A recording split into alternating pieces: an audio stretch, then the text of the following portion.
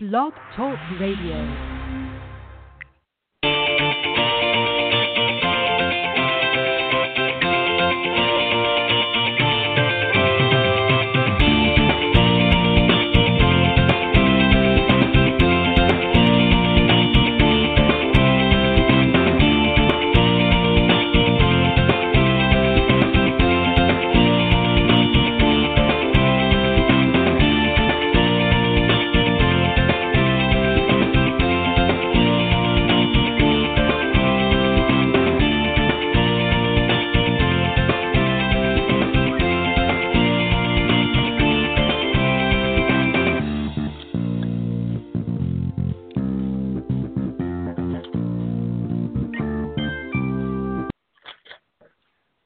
Good evening, everybody, and welcome to Golf Talk Live. I'm your host, Ted Odorico.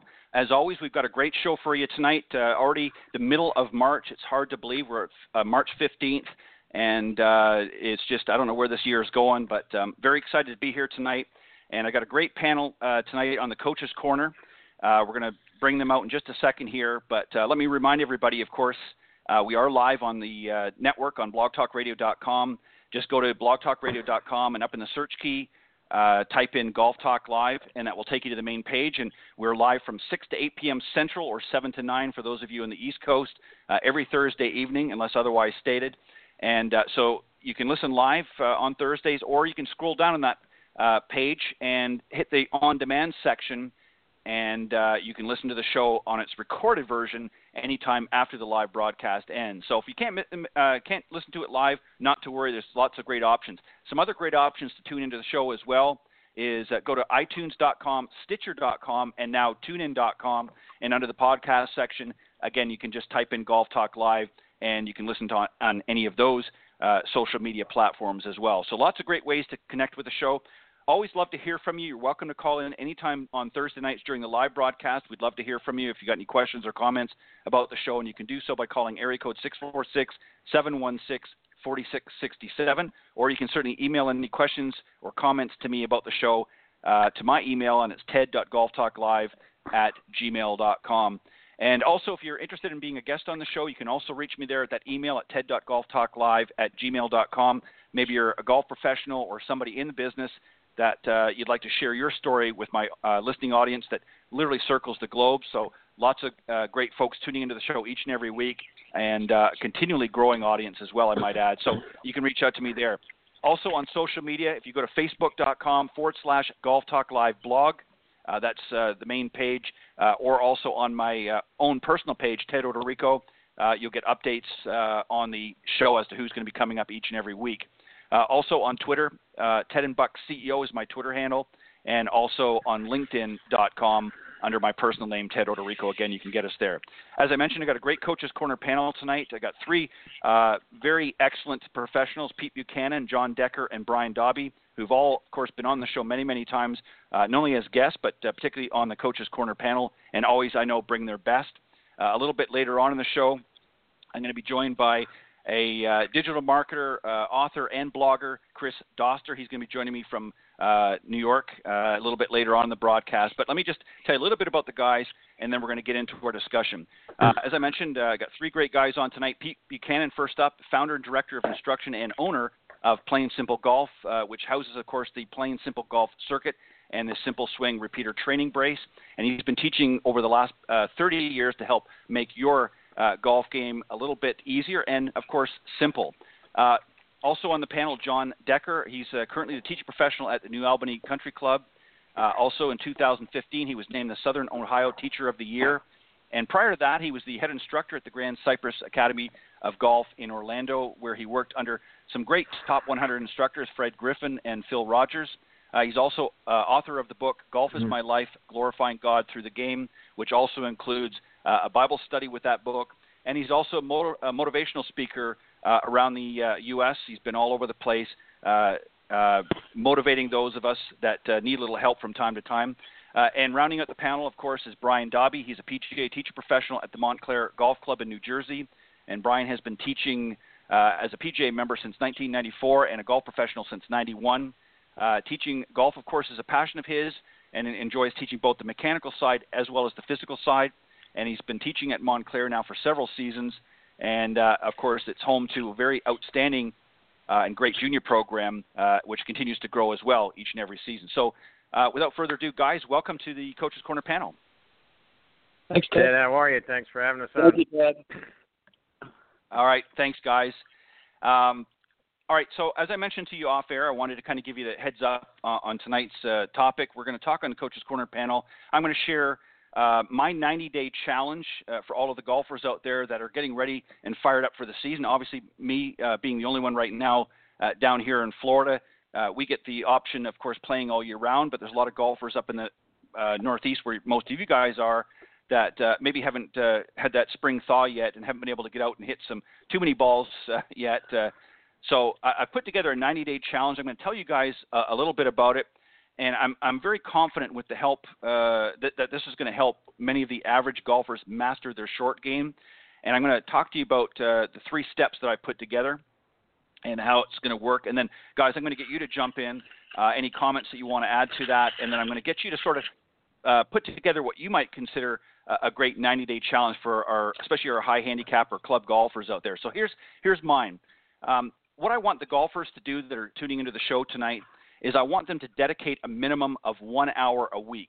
Now, I know some people may not always be able to do more than that, but if you do 1 hour a week and you do these steps that I'm going to repeat or talk about here in just a moment, I guarantee that you're going to be able to improve your short game, which ultimately is going to lower your scores and, of course, your handicaps. So what I want you to do is repeat the weekly steps for 3 months, hence the 90 days, and I want you to use the last week of each of the month to put what you've been practicing to work in your games. The key, again, is to practice each step during the hour. So I don't want you to, go to the range and hit balls, for 20, 30 minutes and then put these steps in. I want you to dedicate the whole hour to these specific steps. And they're very, very simple. Step 1 is the first week. What I want you to do is I want you to go to your putting green there at your local course that you play at, and I want you to pace off 20 feet on the practice green. And you can use it in multiple directions. It doesn't always have to be just depending on how large the green is. I want you to pace off 20 feet, and I want you to hit 20 to 30 20-foot lag putts, keeping the putts to try and land them within. Obviously, you want to aim at the pin, and you want to try and maybe drop a few if you're lucky. But I want you to try and keep them within a 1-foot circle. 2 feet for those of you that maybe aren't quite as good or don't play a lot of golf, but I want you to try and focus on keeping them in a 1-foot circle around the hole. Then I want you to, as well, in that hour, I want you to pace off 20 feet from the pin, obviously not on the green, but from the pin, leaving maybe a few feet off the green, and I want you to hit 20 to 30 20-foot chip shots. So I want you, after you finish the 20-foot putts, I want you to then go and mark off roughly 20 feet and hit chip shots, again, to that same pin. Lastly, what I want you to be able to do is I want you to then pace off 20 yards from the green. Now, you may not, depending on your facility, may not be able to do that around the putting green. So you might have to go out to the range for this step here and just guesstimate roughly 20 yards. And I want you to hit 20 to 30 yards worth of pitch shots. And I want you to do that. But there's a key to this. I don't want you to just rake and hit the 20 to 30 shots one right after another. What I want you to do for each shot, including on the putting green, your chip shots, and your 20-yard chip shots, what I want you to do is I want you to treat it as though it was an individual shot, and I want you to go through your pre-shot routine for every single shot that you do. Do that for the hour. I don't want you to hang around and then hit another bucket of balls. This is to dedicate an hour to that specific first step. The second step, what I want you to do the following week is I want you to now back that out to 40 feet for the putts, 40 feet for the chip shots, and 40 yards for the pitch shots. And on the last week or the third week of that month, I want you to back it out a little bit further to 60 feet for the putts, 60 feet again for the chips. If possible, if you don't have the ability at your particular facility, come as close as you can to that, and then 60 yards, of course, for your pitch shots.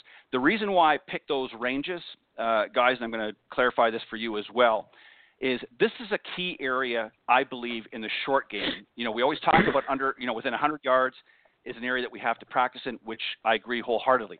But this is a range from that 60 yards in that most people struggle and lose a good majority of their shots and ultimately end up shooting a bad round or high-scoring round. So I want you to do that. And on the last week, I want you to, whether you're playing or you can repeat all three of them if you want, if you've got the time. And I want you to do that for 3 months. And I will guarantee it, because I've tested it with many of my clients. If you do that for the next 90 days, repeat those 3 steps, doing step 1, week 1, step 2, week 2, week 3, and then do the same thing next month, and do that for 3 months, I guarantee that you will improve your short game and you'll start to lower your scores. So, guys, having said that, you understand the parameters of what I've laid forth there, and hopefully I explained it well. Any thoughts or comments? I'm going to start with you, Pete, then John, and then Brian. Any thoughts or comments? And then let's talk about what you might do in a similar, given a similar opportunity to create a 90-day challenge. Pete, go ahead. Well, I like what you did there, especially with the short game. I mean, it's always important to start out there, especially the first part of the year, because I think a lot of folks are so anxious to hit that they'll go straight to the full swing and hit a bunch of shots and sort of neglect the short game. So it's really important to get the short game started right away from putting to chipping to pitching. So I like the way that you went about that in the different segments. And I've done this in a little bit different fashion because I go indoors in the wintertime, and I actually have guys that we run similar things, actually doing putting, chipping, and pitching, with the simulator. So it's the same type of setup. But right. Yeah, I really like what you did. It's very similar as you were chatting at the beginning before we got started. I was jotting a bunch of stuff down, and it's very much along the same line. So not to steal your thunder, but really the same type of thing. Different drills right. Within those segments, but definitely doing putting, chipping, and pitching to begin, at least the first month that, and I think you're right. I think about 1 hour a week is good to start. I actually have a 30-day right. challenge that I do that's 3 hours a week. Right. We've chatted about that before, but it's a little bit more, extensive. But I like the 1 hour a week. It'll get them out there. It'll get them started, and get. I would do some things different. I have a circle drill which I put, 5 balls around the cup in a circle, and they start at 3 feet and hit all 5 in, and then go to 6 feet, then 9 feet, then 12 feet, and just keep going around in a circle. I have a clock drill which you put 12 balls in the center of the green, and you putt around the green as if you're putting to each hour hand. So 1 to 2 to 3 to 4, just go around the clock, and it's just practicing right. different distances and different looks. And then a fringe drill where you would start 3 feet off the fringe and then keep backing up 3 feet at a time until you get yourself about 45 feet away from the edge of the fringe, and you're just working on each time trying to roll it up to the fringe. Just different distance drill work. So I really like that. And in chipping, what I would do is I have something a little different. I take all the pins out when I work on chipping, mm-hmm. and what I like to do is have them pick a landing area first, and then they'll start with one club, and they want to land the balls on that landing area and figure out the ratio of how far it flew in the air to how far it rolls on the green. So they start to get an right. understanding of air time versus ground time, so that each one of their clubs, they have an idea. So that when they go to play and they're in a similar situation where they can look at the air time and then walk off how many paces it is once they land it on their safe area, they'll have a better idea of which club to pick. And it'll get them a little bit more, looking at the short game of, controlling the air and letting the roll, especially with chip shots, help them get closer to the pin. And then in pitching, well said. I like to do a bunch of different distances in pitching, sort of similar to what you're doing, but, giving them reps from, different distances, changing the length and pace of the swing to create that. So, very, very, very similar to what you're talking about. Yeah, and John, before I move on to you, thank you for that, and some great ideas in your program as well.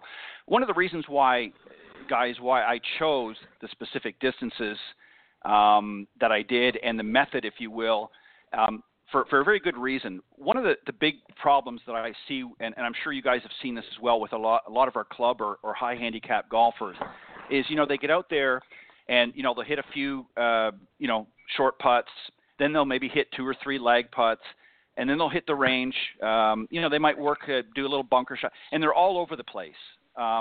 They don't really practice with any sort of purpose. What I wanted to do was I wanted to create a specific drill challenge, if you will, that was very specific. I didn't want them hopping around. I wanted them to work on a specific task. In other words, starting with the 20-foot putts, then I wanted them to move to the 20-foot chip shots, and then ultimately the 20 yards, and then respectively the other 2 steps as well with different distances.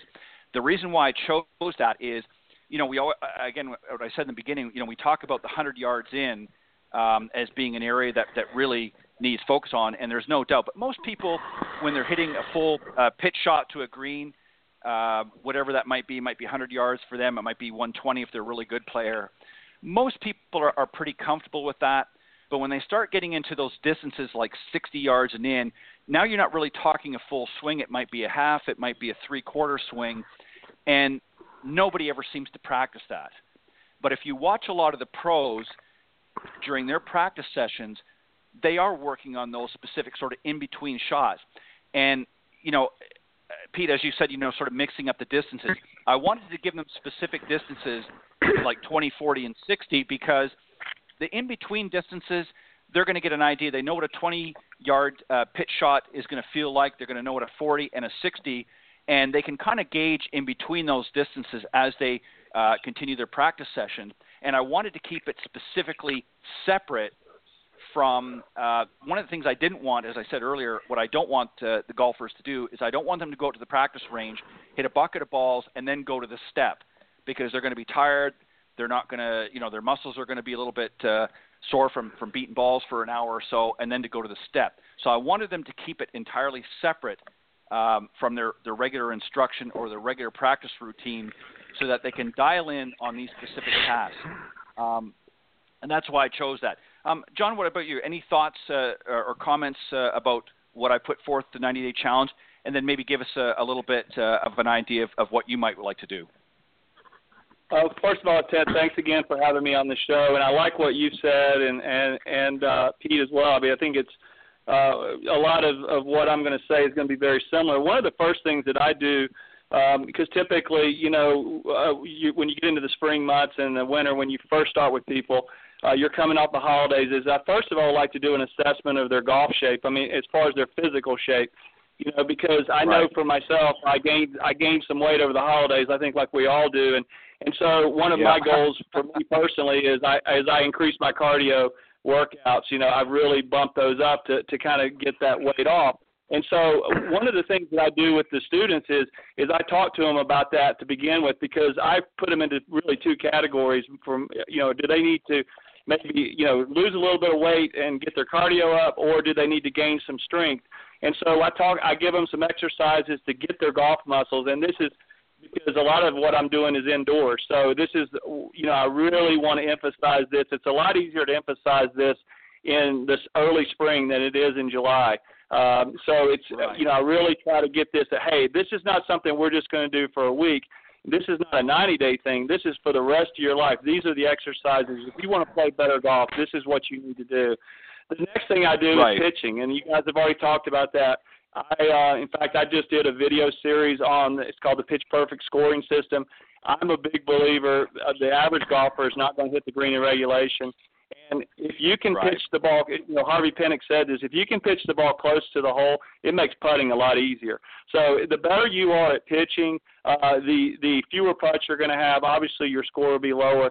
So I really emphasize the pitching, and I like the idea of what you're talking about with the distance is, anything under 60 yards is where the majority of people are going to be in 2 to 3 shots or maybe 4 shots. And then putting, there's a lot of different putting. A lot of times there's 2 things I really spend a lot of time on with putting. Number 1 is their setup, but number 2 is the time of their stroke. I want them to take the putter back into the ball in 1 second. So I have a metronome that I use. Again, this is something that you can do indoors. You can do this in your home. But that's what tour players do, is they have a repeatable stroke. They have a repeatable swing where their club goes back into the ball in the same time every time. I emphasize in the full swing, I emphasize the importance of driving. Getting your first shot out there is very important. So I definitely, as the weather starts getting warmer, we get outside, or maybe if we're hitting, from the inside out to the outside, I do some of that. But one of the first things that I do with them is right off the bat is I try to sit down with them and set out, all right, here are our goals. Where are your handicap? Because right now, what are your goals? What do we need to do? Do you need more distance? Do you need to improve your putting? Do you need to work on your up and down percentage? Try to set a plan for the year, and I try to emphasize to every student that you need to take a playing lesson. When the weather gets warmer, we need to take a playing lesson and not worry about hitting 7 irons off the tee. We need to focus on actually being able to go out there and lower our score. So that's kind of in the 90 days, the first 90 days, that's kind of the way I approach it. Yeah, and those are some great tips as well, and some great ideas, John. And I agree wholeheartedly. And make no mistake, for those of you tuning into the show tonight, when I talk about this 90-day challenge, this is certainly not going to be the only thing. You're going to obviously have to continue to working on some of the other things. But again, I think a lot of our amateur golfers lose a tremendous amount of strokes. I feel, anyways, from what I've observed over the years, from that sort of 60-yard range and end. Most people that have played golf for any length of time, they can get to most greens 2, 3, or even 4 shots depending on the length of the hole. But then once they get in, as you pointed out, John, they're not hitting. A lot of them aren't getting in on the green in regulation, and this is where that short game is going to really fall in. The reason why I specifically also wanted to point out about the lag putting, this is a great opportunity. You can't always judge the speed of a green when you're hitting 3 or 4 foot putts all the time, which I see a lot of these guys out there doing. They get in, they hit these short putts, and you can certainly around the hole get an idea. But how many times have we seen a lot of our amateur golfers out there? They'll hit the far side of the green. They're nowhere near the pin, and they have no idea of the speed or feel that they're going to need. Now, obviously, it is going to change with conditions. But if they are focusing on these lag putt drills that I'm giving them to do over the course of 90 days, when they get up there, they're going to be much more confident. They're going to know if they get a 20 to 25-foot putt, they're going to know generally the feeling that they're going to need to with the stroke to be able to execute that. The same thing, and again, I know they're not always going to be faced with a 60-foot putt. Some greens are not maybe designed that big, but a lot of our modern courses, they can be pretty big. And there's nothing worse than getting on that, far side of the green and you've got a 50 or 60-foot putt and you have no idea how hard to hit it. So this is why I specifically picked those types of drills, because these are areas that most golfers, I guarantee it, don't practice or practice very, very little. And, again, some of the other areas that we've talked about, certainly they need to keep them tuned up. But most of our golfers spend a lot of time in the same areas of practice, day in, day out, year out, and they never seem to improve. But there's areas of the game, some of which I talked about, obviously some of which you guys have talked about so far, and Brian, you're going to come up here in just a second, that they also need to pay attention to. If they want to improve, these are some of the things that they're going to have to start working on a little bit more diligently, and not just sort of haphazardly where they hit a few shots and then, sort of fall away and get into something else that they want to do. They're just not going to do it. John, thanks for your thoughts and input as well. Brian, you're up. Any thoughts or comments to what I've laid out there so far, and then let us know what you think you'd like to do if you were presenting a 90-day challenge to some of your students out there. Sure, Ted. But first off, thanks for having me on the show again. And I love listening to Pete and John and what you said. It's a tough act to follow going third here, but I made some notes and I'll chime in on this. Up here in New Jersey, most of our players haven't touched the club in 2, 3, 4 months, depending on the winter and stuff. So my challenge that I was thinking about is starting out is look at your clubs, look at your equipment, go get your clubs re-gripped. That's the first thing I always look at, in the spring. Are my clubs ready for me to play? So, and I think a lot of that gets overlooked by a lot of players, and they haven't touched their clubs in a while. So I would definitely get the clubs re-gripped. That's going to save you some shots. The other thing, since we're talking about the short game and stuff, go get a putter fitting. Putting's about 43% of the game, and it's the one club we're going to use more than any other club. Make sure that club fits you and it fits your stroke. And most people just pay attention to the driver and then the irons and hardly wedges and hardly ever the putter. But definitely go get fit for a putter. I just had mine checked the other day, and I had the lie angle changed a little bit, and it made all the difference in the world. It just put so much confidence knowing that your putter fits you. So I would definitely recommend that. And then the other thing is, and John touched on this, set some goals. As the season starts out, what are your goals for improvement this season? Whether it's 90 days or for the whole season, what do you want to accomplish? And then put that down, and then ask yourself, how are you going to accomplish it? How much time do you need to put in to accomplish those goals? Talk to your coach, talk to your instructor, and see what's involved. You might have to work on your short game more or whatever, but definitely get some goals. And then the other thing I thought about up here in New Jersey is, for the first 30 days, don't burn yourself out. Most people aren't ready to play golf. They're not in shape for the spring, and they come out in April and they take all these swings and they're going at it, and they pull their back out or their hamstrings. Just kind of take it easy, if you're not golf ready. At least up here in the Northeast, I see that all the time. So those are the things I would challenge people the first 30 days. Get your clubs ready, make sure they fit you, and definitely go slow. And then the second month,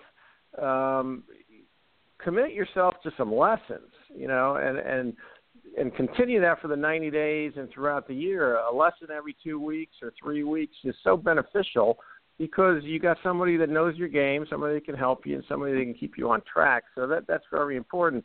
And then, Ted, the last thing I think, this time of year, I love watching golf on TV when I get a chance. There's so many great players, but I always ask my students, do you watch golf on TV? And a lot of them don't.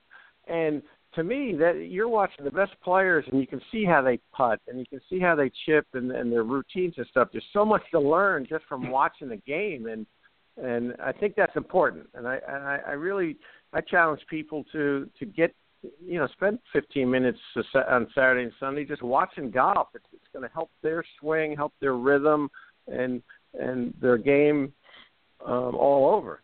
So that's where I would go with that, Ted. Right. Well said, Brian. One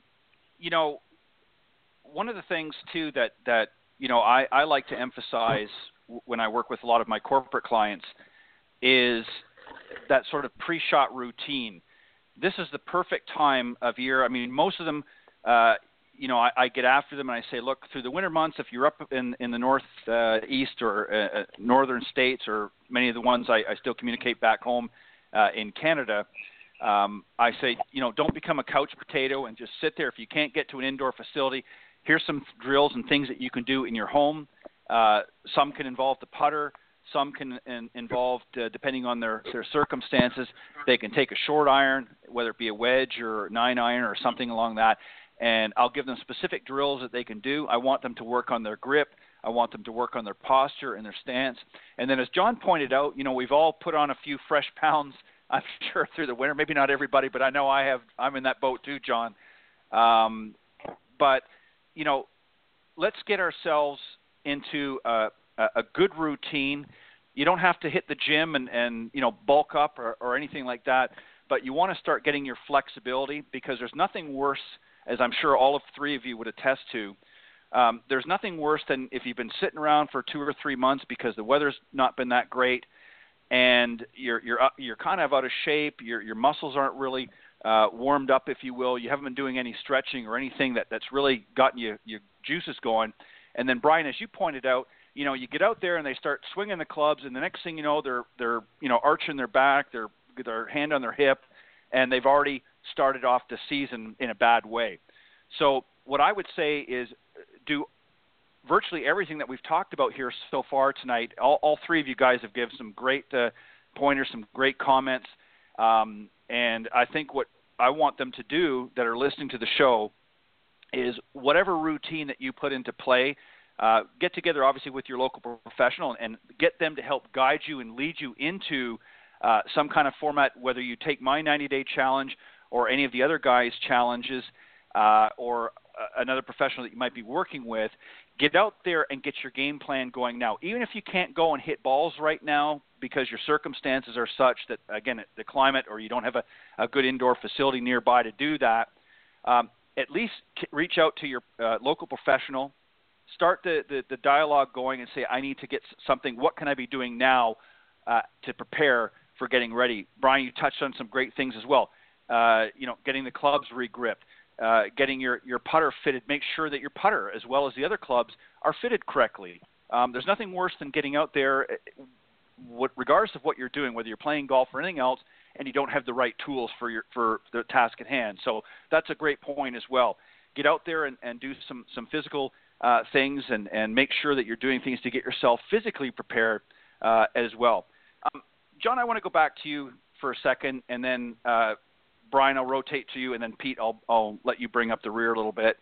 John, this is, I guess, a crucial time for a lot of our club golfers out there and high handicap golfers to really get in tune for the season. What types of things, I know you've mentioned a few of them already, but what specific things do you want your golfers, even if they can't get out and start hitting balls yet, what do you want them specifically to be working on right now in preparation for when they come to see you? The first thing is I want them to work on their setup. I think that when I, have gone to tour events, when I've coached out on the PGA Tour and LPGA, the one thing that I see every single tour player do is work on their setup. That is the most universal thing that I see. And they do it with alignment aids and real, target line, ball position, distance from the ball, those things, because even the best players in the world get off. And it's more, I think it's so important because, when you look at a tour player like Tiger and he's swinging at 120 miles an hour, if he's off a little bit in his setup, that ball is going to go offline. I try to emphasize that how important that is, because none of the other things can happen if you don't get the setup right. And then I focus a lot on timing in the swing. I think that's one of the biggest mistakes that I see a lot of young teachers coming up. I think they get too wrapped up in I think video is important, but I don't think you need to give people an hour's worth of video. I think that to be able to address someone and say, okay, you take the club back too slowly and then you have a very fast transition, or you take the club back too fast and you have a slow, and because you take the club back too fast, you have a long swing, and because you have a long swing, you release the club early, those things. I try to emphasize to them how important the timing is, because timing, if you have, and this was really, as a young instructor, getting to watch Payne Stewart take lessons, when I actually saw Payne Stewart swing in slow motion, I realized it was not nearly as good as I thought it was. But his tempo and timing were so beautiful that he looked like an artist, that you just were captivated by that. So I really try to emphasize that to my students. And you can do this with the orange whip. You can do this with having people use a metronome. You can do this like a lot. If I get someone who has a really quick golf swing, I will have them maybe hit 7 irons 70 or 80 yards. To force them. I would give them a target and say, I'm going to give you way too much club, and now you're going to have to slow your swing down. You're going to have to feel the club head to fit the way I want it to be. Or if someone's too slow, I'll give them exercises that will speed up their swing. So I think those are things that a lot of students will really, because if you can get the timing of your swing down, then your distance control is going to be good in your short game, and you're going to get the most power that you have out of your swing. Yeah, well said, John. You're exactly right. And I think anything really that you can do to prepare, especially as the season starts to come together. I mean, again, as I mentioned earlier, I know for some that are particularly up in the Northeast and even the Northwest and in areas where maybe the climate is not conducive and you don't have the opportunity to get out there and actually, hit some balls. There's a lot of things that you can be doing. And as you pointed out, John, working on the setup. You're exactly right. We see this all the time. And this is why, it is important to watch the pros. You don't have to emulate the pros as far as the way they swing at swing the club or anything like that, because everybody's unique and we all have our own unique swings. But you can certainly take some notes as to how they're setting up and how they're addressing the ball and how they have sort of their pre-shot routines. Again, you can develop your own pre-shot routine, but you might get some great ideas. Brian, what about you? We're getting, as you mentioned off the air, you've been kind of working a little bit on your own here in preparation for the season to get tuned up, but it's not always easy when you got a little bit of snow on the ground, so you have to go indoors. Maybe for those that don't have access to a facility, what are have you got any great drills that you'd like to share that they can do in their own home in preparation to get ready to come out and see you? Sure, Ted. I think up here in the Northeast, I think if we can keep our bodies golf ready for the spring, that's a big jump when you come out. And I was just jotting down some notes. Some of the things I like to do is I definitely like to work on my core. I do a lot of planks and a lot of squats, trying to get the leg strength strong. And then down in my basement, I've got a cinder block wall, and I've got a 4-pound medicine ball that I like to throw against the wall, from a impact position through. And if you do that like 10 times and the ball comes back, man, I can really feel the sequencing that I'm looking for. I'm getting my hips involved and transferring my weight to the left side, and you can get your heart rate going. So it keeps you in shape, So if you do that three times a week or whatever, 10 to 20 throws, that is so beneficial to get your body ready for the spring. And the other thing, and John mentioned a good point, work on your setup, but do it also in front of a mirror. Look at some of your positions, look at the top of the swing. Yeah. Where's the club face? Is it positioned? And just get a club in your hand every day, before the spring hits and just swing it. That's so beneficial to get your hand strength stronger, your body loosened up to swing, and, all that rotational stuff you're doing just by swinging a club is going to help you in the springtime. And there's no reason why, 30 days before we get out there, we can start getting our bodies ready for this season. It's just going to really help. Even you don't have to hit a ball to get better, but you do have to work on your setup and get your hands prepared and your clubs. And if you can get your body going, get it stronger, you're going to come out of the gates flying. Yeah, you're exactly right. Well said. Pete, I know you've got a great training device that you have been using for many, many years with your students. And it sort of leads into what I want to ask you is obviously something similar to what I just asked the other two gentlemen. But we also have to work on our technique. And, again, if we don't have the option to get out there and hit balls, I think your training device, if you want to I'm going to give you an opportunity to give a shameless plug here about the device and how they can maybe be using that to help hone in on that technique. So go ahead.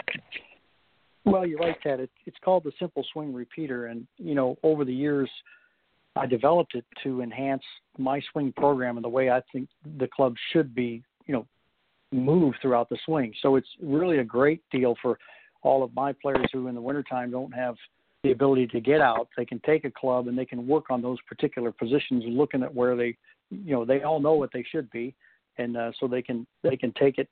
I even took it one step further with. I have a piece of rebar that we actually put a grip on and use it so it's a little bit heavier weighted, and we actually trimmed the end of it down and stuck a club head on the end of it. And so now you not only move it into positions, but it's heavy. And, it doesn't take but, about 3 or 4 sets, and your arms are barking at you. But it's just another way to work out and make it work. And I'm a big proponent on, I know a lot of guys don't like to talk positions, but I do, because I think they're important, especially with what I'm doing, and then it all gets, put into a free flowing swing. But one other thing that, I've been beneficial, you were talking about over the winter months, gaining weight. I'm on the opposite side. I'm 40 pounds down. because I'm met up with my chiropractor does a program through the Wellness Way, which is on nutrition and looking at the foods that people eat. And that's another thing that I'm, bringing out to my players too, is getting them to understand a little bit about nutrition, what they eat, and, and getting them to understand that, having the right fuel is going to help you play better, and it's going to help you last longer on the golf course. And so, that's a part of what I'm doing with a lot of my players now, is to make sure that, along with some fitness, but also the nutrition side, make sure they're, eating the right things and doing the right things. And it's been a great program to be able to marry into what I'm doing with the golf and the nutrition. And of course, I've got a daughter who's got a degree in it, so it's even helpful there to bounce ideas off of her from some nutrition and some workouts that can enhance the different things that we're doing. So, John and Brian had some great things too. Lumping all these things together, I think you're going to come out of the winter ready to go. Yeah, well said, Pete. Really the key thing, guys, and let me just touch a little bit on nutrition. You're exactly right, Pete. I'm going to be in just a few hours. I'm going to be hitting another milestone. Another year is going to be ticking. Obviously, it's a subtle hint that my birthday is tomorrow. So, happy birthday, Ted. Well, thank you. So I'm trying to be more conscious of what I eat. I mean, I always eat, pretty good for the most part. I do cheat a little bit, I think, as we all do from time to time. But, when you start getting, especially when you get above your 50s, obviously your body, you start to change a little faster than you'd like sometimes. So you have to be more conscious of that. And one key thing that guys, I think that is important to touch on, because obviously as we all start to age, we notice energy levels change as well. And, doesn't matter whether you're playing up in the Northeast in the summer or even here in the winter or in the fall down here in Florida, sometimes the heat can really get to you. And if your energy is zapped because you're not nutritionally eating well, it's very, very hard not only to execute the shots that need to be executed, but it's hard to keep those energy levels up to allow you to be able to think your way around the golf course. It's not just a matter of the physical side of the game, but the mental side of the game as well. If you're not sharp, and by the time you get to hole number 10, you're almost out of steam, and I don't care whether you're driving a cart or not, mentally you can be drained playing those 18 holes, whether you're driving a cart or not. So, nutrition, Pete, as you said, is crucial and very, very important to make sure that you're eating some healthy foods. And, as much as I know when that cart girl comes out, we want to grab for a hot dog or some other snack that maybe not be the best thing, or a couple of beers, save the beer if you want to have a cold drink, maybe for after round when you're celebrating how well you've been playing.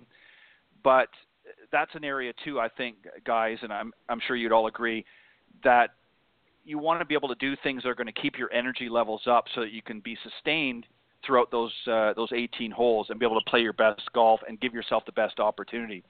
So, guys, let me ask you, we've got a little bit of time left here. Great job, by the way. I want to ask you, from your own standpoint, what do you personally, and I'm going to start from the original order, Pete, John, and then Brian, what do you do personally through the winter months to kind of keep yourself tuned up and sharp in order to be able to get ready for what we traditionally would call the regular golf season? What do you do, Pete? Well, it started for me with the nutritional side, trying to get myself healthy and just better handle, the workload and what happens. So, I was fortunate enough to get down and really work into the nutrition side, and I've lost 40 pounds. So, I mean, it's been also a difference in getting the golf swing going, because I could tell you when you lose that weight and then you pick a club up and start swinging, it's different, totally different. So the balance was different. So what I've done this winter is really worked on indoors.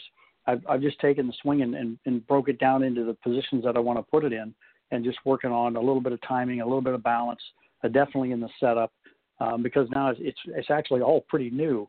And it's a totally different feel. And, I picked up a 40-pound dumbbell the other day, and I thought, goodness gracious, no wonder I had more balance back then, having that big load sitting on me.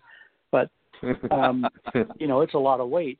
And so, that to me is just, I like to slow it down, really, really work at, making sure that, as John mentioned before, that the setup is right, and really start to move the club and just work on getting the hands and arms and the club and the body working together, and, working on the routines and just making sure that, the body physically can move properly, and, doing some stretching and some, just some routine exercises too, just to make sure that, as I come out in the spring and, as, Brian so well put, I mean, they come out and they'll hit, 5,000 balls in about 28 minutes just to, because they haven't been hitting balls, because they're so ready to go.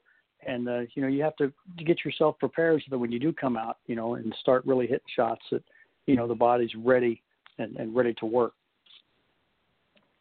Well said. John, what about you? I know probably some similar steps as Pete just talked about, but what about yourself? You've got to obviously keep in good shape and keep yourself golf ready, if you will, as the new season rolls around. What do you do? Anything specific?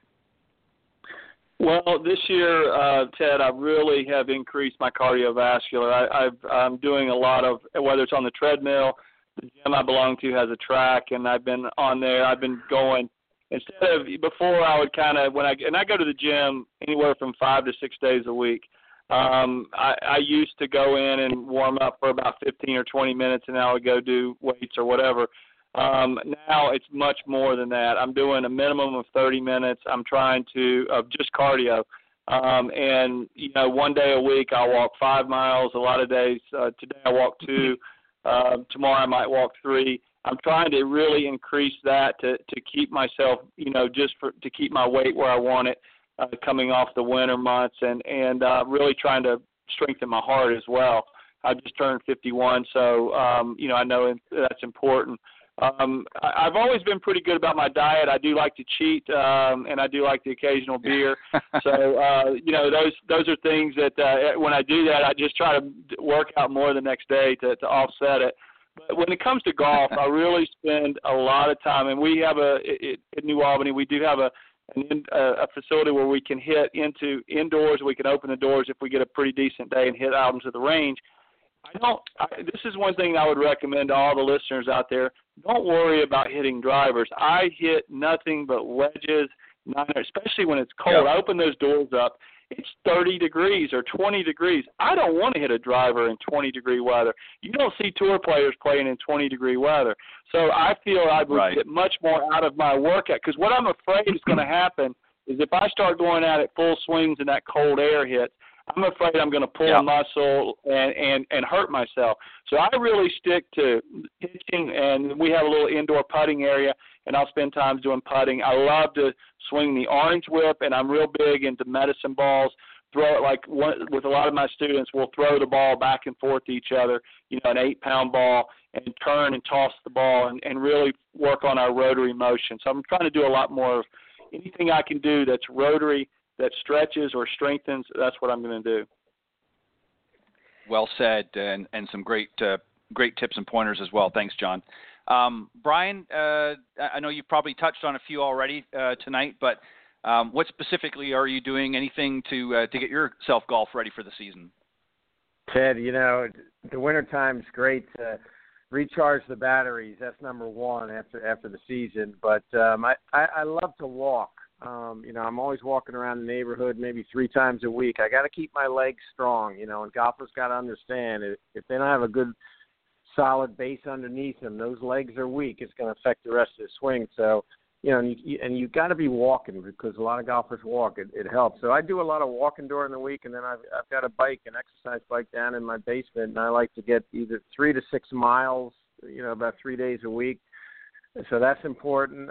Medicine balls, like I said before, I got one in my basement, and I do my rotary throws, and like John said, that's a great exercise to keep your body in shape, because we hardly do anything rotary during our days. We're either sitting, lying down, or walking forward. We don't turn our bodies, and golfers have to realize, the golf swing's a rotary action. We have to be strong there. And at home, in my house, I've got a club in probably every room, especially my putter. So I'm always working on my putter. I put clubs in a room, so I just pick it up, look at my setup, grip it. So I got plenty of clubs lying around the house just to get it in my hand. And then I like to watch golf on TV in the wintertime. When January hits and the pros are playing, that gets me pumped up. It makes, watching these guys play, and there's so many great players, so that gets me going. And I think that can help anybody, by watching it and stuff like that. But those are the things I do during the wintertime, just try to recharge the battery a little bit and make sure my body's strong. I try to get as strong as I can in the wintertime because once the season hits, it's more of a maintenance kind of phase for our bodies and stuff. But, if a couple winters ago I had a shoulder operation and I couldn't work out like I usually do, and that season I felt the difference. My legs weren't underneath me. I really never swung the club that well because of my shoulder, but I could tell physically I just wasn't as strong because I didn't prepare myself like I usually do in the wintertime, and it makes a difference. Get out there and get golf ready. That's what I would tell well people. said. Yeah, well said, Brian. I agree wholeheartedly, and I, much like all of you, do a lot of similar things. I won't get into a whole myriad of things because I don't want to sort of get repetitive, but I do a lot of the similar things that all three of you do as well to keep myself. And one of the things I did this year, and for those of you that fall into this category, get your eye prescription updated to make sure that you can actually see the ball. If you're using glasses that you had for 4 or 5 years and your prescription's a little outdated or contacts, it might be a good idea to visit your optometrist and get that updated because you can't be, worried about where your drive's going, how far it's going rather, if you can't see where it's going. So make sure you get that updated as well. That's a great point. Great Conversation. Yeah, you'd be surprised. I know that even for myself, I noticed my night vision, my night driving was getting a little bit foggy, and I thought, well, it's time. It'd been 2 years. I usually try to go every year, but it'd been a couple of years, and it didn't change a lot, but just changed a little bit. So that's something to think about as well, especially as we age. Our bodies change, not just physically, but your eyes change as well, and that can make a difference, especially with putting too. A lot of people have difficulty reading greens as it is. Well, it makes it a whole heck of a lot easier when you've got the right prescription glasses on. So get your prescriptions updated, guys. Guys, I want to thank you for a great discussion tonight, and for those tuning into the show. Whether you take my 90-day challenge or you sort of incorporate a lot of things, isn't really what's important. What's important is to develop yourself a routine that you can be consistent with in order to help you improve as you go along. There's nothing worse than just going out to the range and raking and hitting balls because you're not going to improve. You want to connect with one of these three guys, which they're going to tell you exactly how you can do that if you want, because most of them, if not all of them, are online as well. So if you can't visit them personally, they can probably help you online. But you need to connect with your local golf professional and get them to help you put a good game plan together, your own sort of 90-day challenge, if you will. They'll certainly be able to step up and give you some great pointers and some great tips as we gear up for the new season. And as Brian pointed out there at the end, watch the guys, especially it's getting kind of exciting now. Tiger's getting back into the game and lots of good fever running, if you will, and excitement about him being back in. And if I'm not mistaken, I think he was about 3 or 4 back in the Bay Hill Invitational in the first round. So it's going to be an exciting weekend. Brian, I'm going to start with you, and then John, and then Pete. How can the folks that are interested in maybe reaching out and connecting with you, what's the best way to do that? Sure, Ted. Thanks.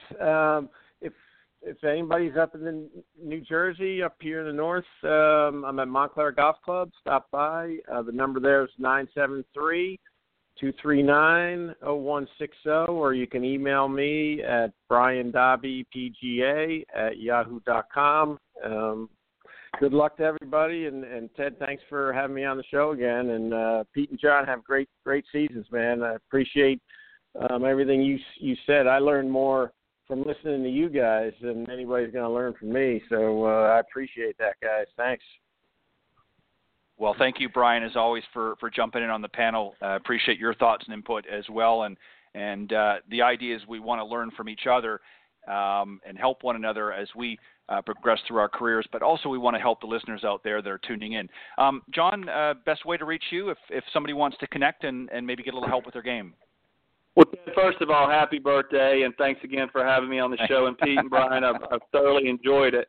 One of the best ways to see my videos, I work for a company called golfswing.com, and if you go to golfswing.com/John Decker, and I spell my name JONDECKER,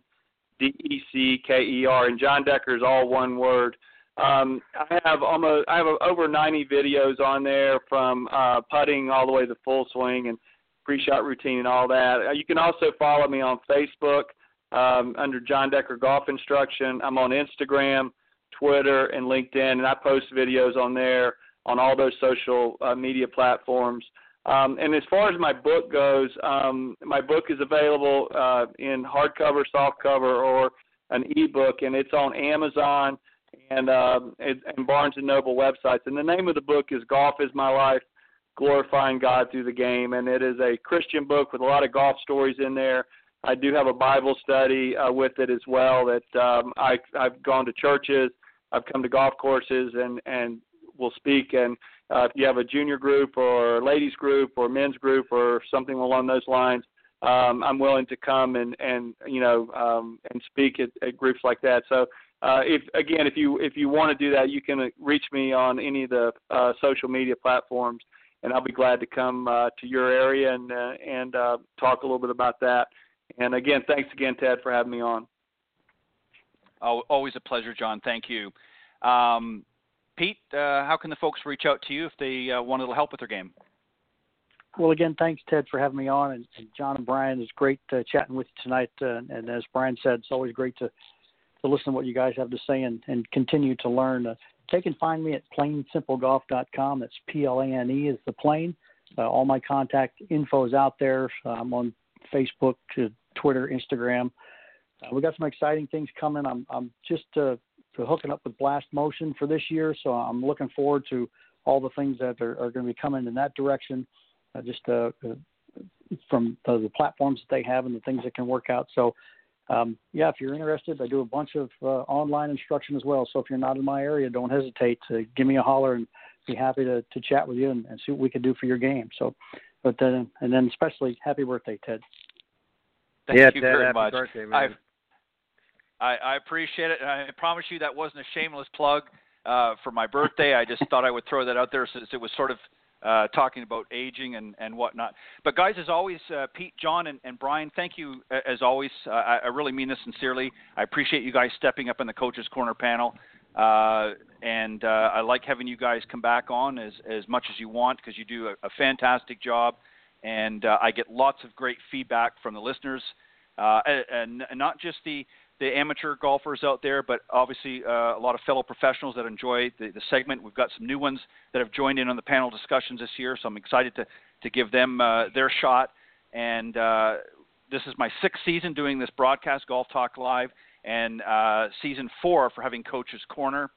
And everybody enjoys this segment, as well as not just the guys that are participating in it, but the people listening in it as well. So again, thanks, guys. Have a great evening and a great weekend, and I look forward to you guys coming back on future panels.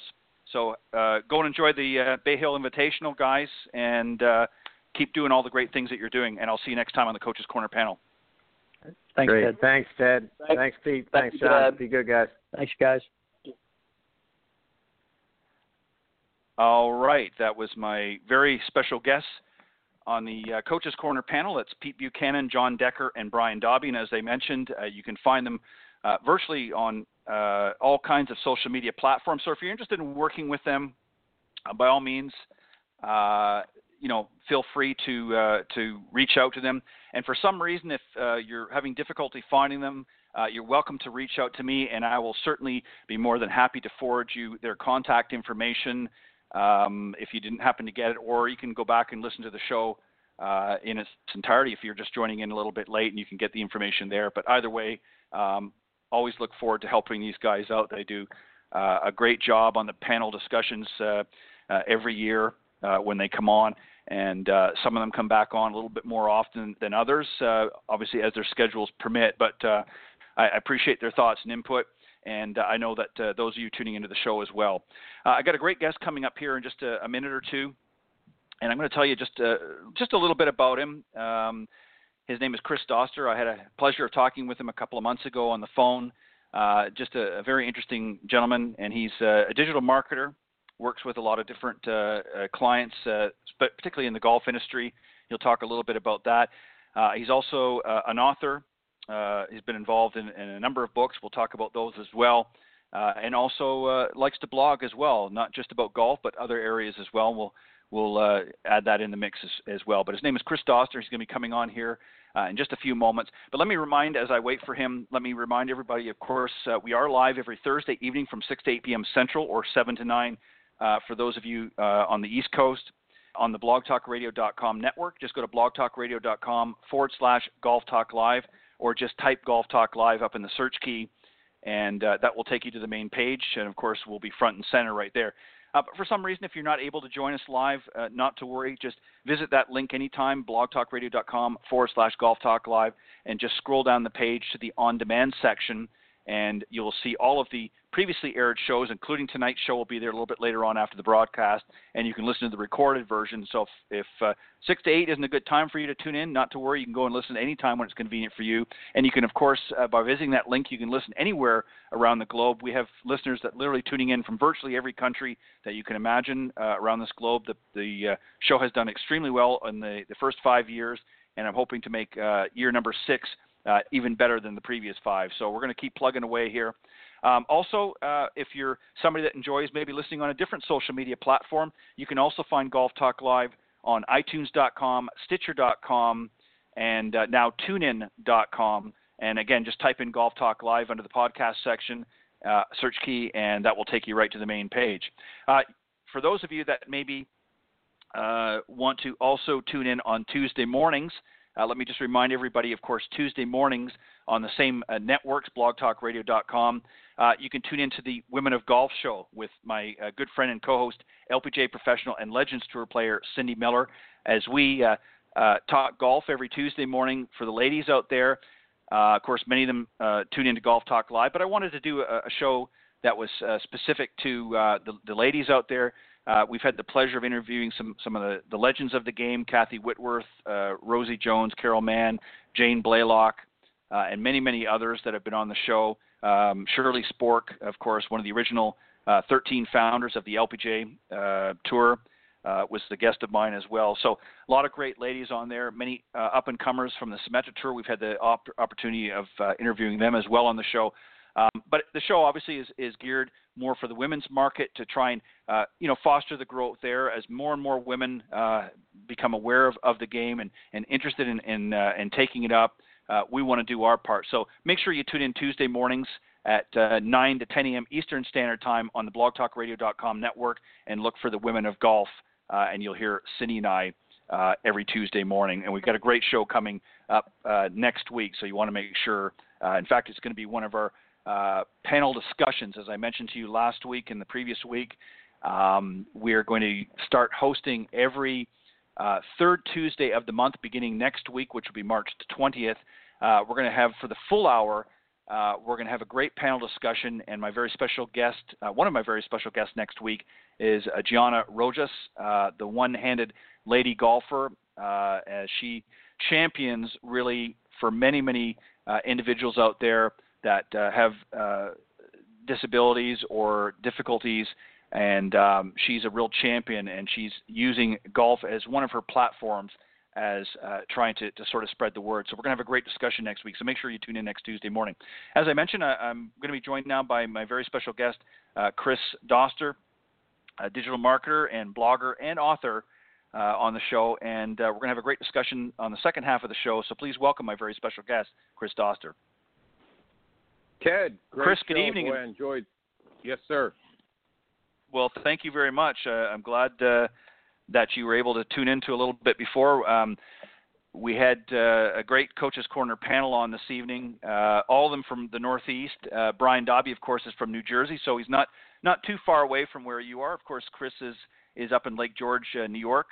And I've already told them a little bit about you. But I want to mention a great book, and we're going to talk about that here in a little bit, that you authored, and that was Golf Discovered, Find Your Game Before You Lose Your Mind, which was kind of an interesting title. And we're going to talk about some other things. Another book that you co-authored with Brett Freeman, who's going to be on next week, The Club, a User's Manual, and it's based on the teachings of Manuel de la Torre.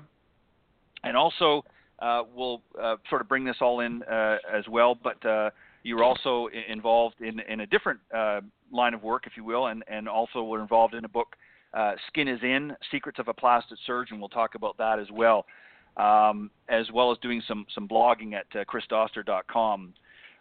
But Chris, let me just ask you this. Let's sort of go back a little bit. I took up golf at a very early age. You were a little bit later to the game. Tell us a little bit about how you sort of got drawn to golf, and roughly how old were you when you sort of picked up your clubs? And Ted, I got to tell you, I didn't touch a golf club until I was 29 years old. I was in the medical sales industry, and I guess I'm what you call an adult learner. And some of us adult learners, your prior three guests will probably know unequivocally, are very difficult to work with. And I was one of them. Right. So, and it's funny, you mentioned eyesight, and I could not agree with you more, Ted.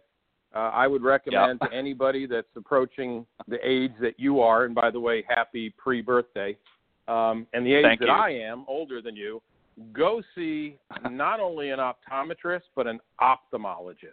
Okay, those are the guys that really do the serious stuff. And that's how my career started. I was in medical sales after the University of South Alabama, where I went to college, and ended up in Mobile, Alabama for 25 years in the outside sales career.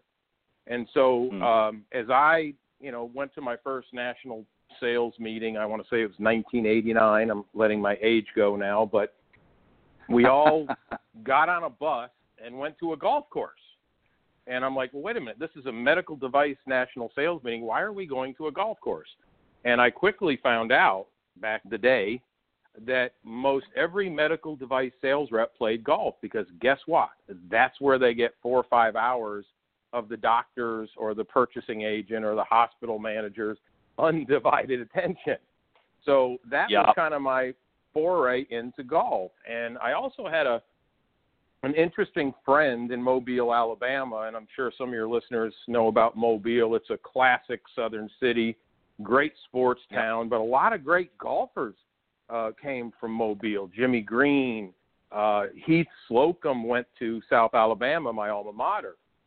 But this individual I played basketball with until I was 31. I was a basketball player my whole life, high school, a little bit in college, and then leagues when I graduated. He actually dove for golf balls. He and his father, retired, Mr. Mack, and they would go to Skyline Country Club and the Linksman and all these courses that some people may have heard of in Mobile, and they would dive for golf balls. So when I found out that I should get into golf because I was in medical sales and doctors like golf, I went to him, and I met him at his house, and his basement was full of 10-gallon buckets full of golf balls and rusted clubs. You may have seen the commercial on Golf Channel, Second Swing, where they get clubs that people throw into ponds. Well, they actually did that. And so off I went, playing Spring Hill College and Gulf Pines, a South Alabama little muni track, if you will, Azalea City, a great municipal course in Mobile, by the way. I'd recommend for anybody, right across from the South Alabama campus, with clubs that were drugged out of a pond, balls that were retrieved by Mr. Mack and Marshall, and off I went. And no lessons, and I couldn't agree with one of your prior guests more. My gosh, if a pilot has to take lessons to learn how to fly, playing golf is harder than flying a plane, Ted. Why people don't take lessons, I don't know. So that was my introduction to the game, phase one. Yeah, I think it's pride. I think a lot of people are, and they're intimidated. Let's be honest. I mean, especially if they're new to the game. As somebody that was approaching their 30s, you really hadn't picked up a golf club before. You really probably didn't know a lot about the game other than what maybe you've seen on TV or talked with some friends and that. So here you are, you're going to go to a golf course that you maybe haven't been to before, and you're going to sign up for some lessons with somebody that you really don't know about a game that you don't know a lot about. It's very intimidating for a lot of people. And I think the older you are, when you take up golf, the more intimidating it is, because you've already sort of developed some other habits and things like that in sports. And, golf is a very unique sport. It's unlike any other game out there. And there are certain similarities to other sports, but it is uniquely different, and it takes a certain skill set. People don't realize just how difficult golf can be until you've actually stepped out there. That's why any of the critics out there that always say to me, well, golf's just a boring sport, you're chasing a little white ball, I don't get it. I always say to them, well, let's go to the practice tee, and I'll give you a free 1-hour lesson, and we'll see what you think about after. And I've never had anybody yet that didn't agree with me that it's a tough sport. So, but Chris, I want to ask you something too. Now you sort of moved. Again, some of you may not be familiar with the area. You mentioned you were down in Mobile, Alabama, and then just a few miles up the road, you went to Timber Creek Golf and Country Club in Spanish Fort, Alabama, and for 2 years you worked around the golfing machine instruction. Tell us a little bit about that. Tell for the folks that don't know what the golfing machine is, what we're referring to. Well, before I answer that, could I just say one thing, Ted? You're absolutely correct. I was not to brag, but I was a basketball player and I was a shooter. And of course, right now, March Madness is in full swing. One of my favorite times of the year, second only to the Masters next month. And you're absolutely correct.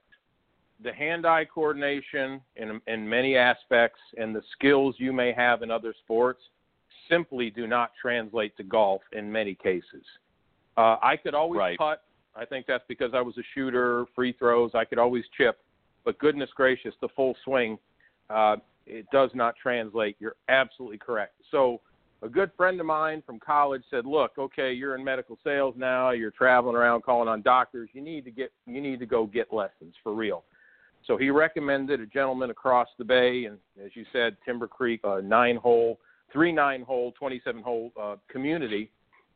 A gentleman named Ron Gring, and I have a lot of respect for that man. He's now in Phoenix, Arizona. He is one of 13, if I can get this correct, Ted, he is one of 13 golfing machine doctorate instructors in the world. And the golfing machine was geometric golf, positions, angle hinging, accumulators, probably and I write about it in the book, Golf Discovered, Find Your Game Before You Lose Your Mind, probably, without a doubt, the most complicated, intricate methodology created by man that plays the game of golf.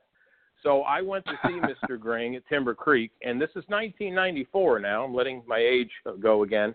But he was one of the first, I believe, in the whole Gulf Coast, whether you're the Panhandle or all the way to Louisiana, that had one of the original A-Star systems. And if you know anything about, I think you and I talked about this, it was one of the first swing analysis software programs with a video camera. And so I show up, having played golf with rusted clubs and used balls, and ex-basketball player, at this state-of-the-art practice facility, Timber Creek, and I meet Mr. Gring, and for the next 2 years, I'm basically taking a sabbatical in the golfing machine, and I'm surrounded by Division I golfers from Auburn, Alabama, Todd Bailey, John Fridge, Glenn Natchik, who played on the Nike Tour, one of Ron's, key students, Joe Durant, Susie Redmond.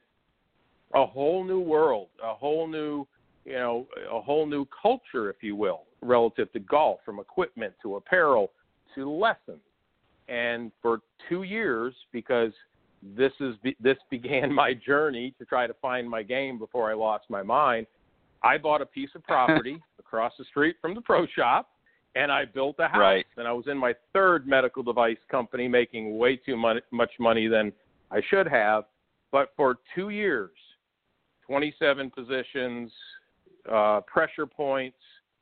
Your guests don't want to hear the specifics of the golfing machine. It may be a brilliant book written by Homer Kelly, but I just couldn't grasp it. A lot of people can't. Morgan Kressel, Bobby Clampett was a golfing machine guy with Ben Doyle. But my goodness, I was an athlete. I was a basketball player. It was touch. It was feel. And I just couldn't grasp it. And, God bless Ron Gring. He did all he could do with me, but I was an epic fail in the golfing machine. But I was blessed to be exposed to that environment and those people. Ended up at the PGA Merchandise Show with Ron and one of his good buddies, John Ricchetti, who has a golf show in Mobile, the John Ricchetti Golf Show by Miller Lite sponsors, I believe. Met the late, great Mo Norman at an exhibition. You and I talked about this because you knew Mo. Right. And that was the second step. I said, no, wait a minute. This guy for 2 hours, and, Lee Trevino said this, other professionals, greats have said, he may be the best ball striker ever. He certainly did not have golfing machine positions. He certainly did not follow the modules and the standards and the procedures, and that kind of inspired me, Ted, 1996 in that private exhibition, to look at, wow, there's got to be other ways besides just the golfing machine. And everybody's anatomy is different. Everybody's got a different fingerprint to their swing. And I met a man who was selling a book after Mo went over to his big Cadillac with clothes and empty Diet Coke cans in the back.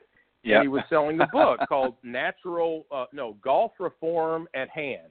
And it was the impetus of what became Natural Golf, which was my next foray into the golf, trying to find my game. Yeah, and Mo was interesting. Obviously, for those that didn't have the pleasure of meeting Mo, he wasn't obviously your typical golfer. He had a very unique way, and I won't get into it because I don't want to eat up your time. But you're exactly right, and I think Lee and many of the others that got a chance to see Mo and watch Mo. I won't go as far as to say that he was the best because, some might argue that Ben Hogan and others were, but he would certainly be in the top 5 of the best ball strikers that ever walked thus far. And it was just amazing to watch because it was very unorthodox, the way he swung the club compared to what you traditionally see, not just in the golf machine, but in other methodologies out there. So you're exactly right there, and Natural Golf was sort of his thumbprint, if you will, and it was certainly very successful and worked for him. I want to ask you, a little bit because I want to give you a chance to talk about your book and a little bit about that. But I want to first ask you about some of the myths and maybe some of the misconceptions that in today's sort of conflicting, because I sort of led into it, methodologies out there.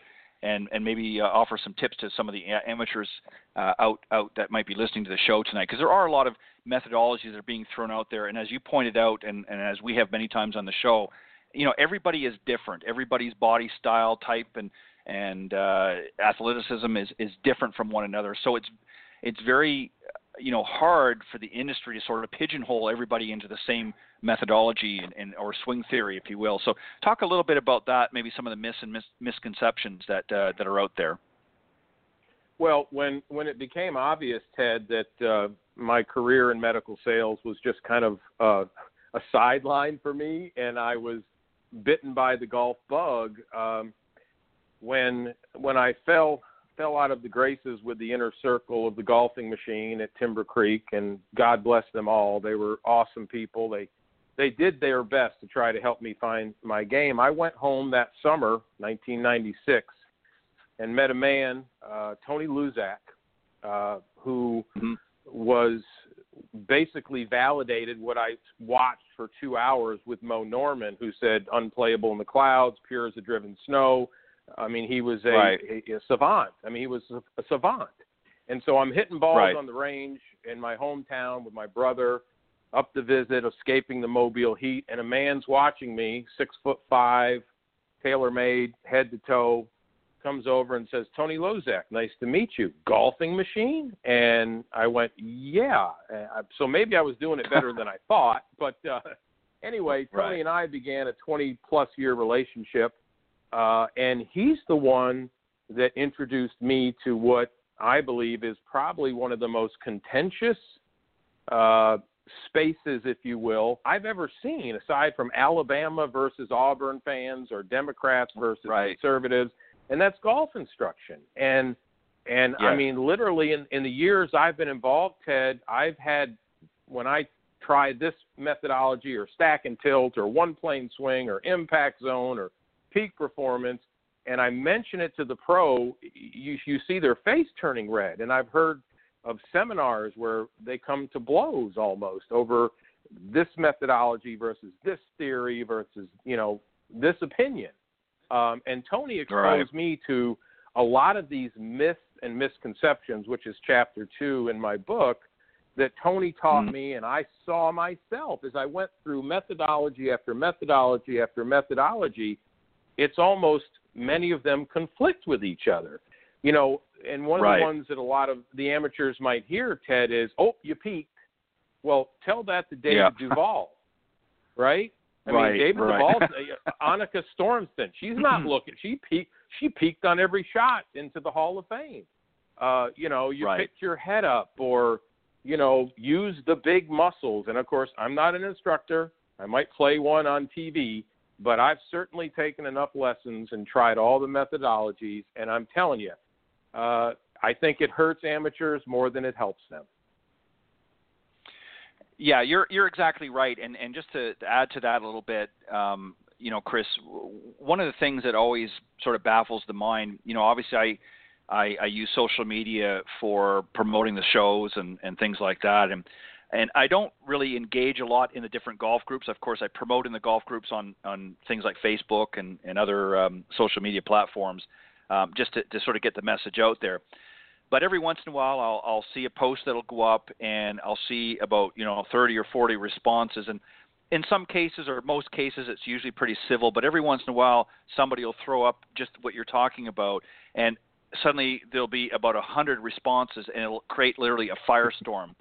And the sad part about it, Chris, is that many of the people that are responding are fellow instructors who are criticizing and critiquing one another over a simple post, and it actually does the industry a disservice. And I choose personally not to engage. I don't even respond to any of them, just because it doesn't matter whether you're right, wrong, or somewhere in between. Somebody isn't going to like what you have to say, and the next thing you know, you're I hate to use this term, but ground zero for the biggest bash of bull Durham you could ever imagine. So I stay clear of it. But that's a great point that you make out. And you're exactly right in your analogy too, Chris.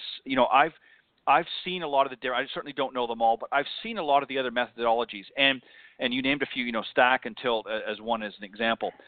That might be a great theory for a lot of golfers. There might be some that can use that approach, but there are also maybe just as many golfers that will not work at all with. And that applies to all of the different methodologies, because we are uniquely different. Everybody's built and designed differently.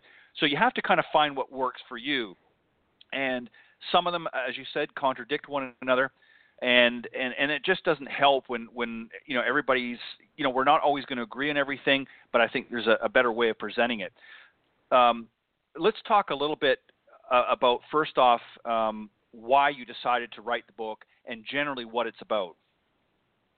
Well, Ted, I decided to write the book because I had people telling me, you've got a moral obligation to tell this story, because if you can help one person that loves this game of golf and save them what you went through, and some say I did lose my mind, it might help golfers, in one way or another.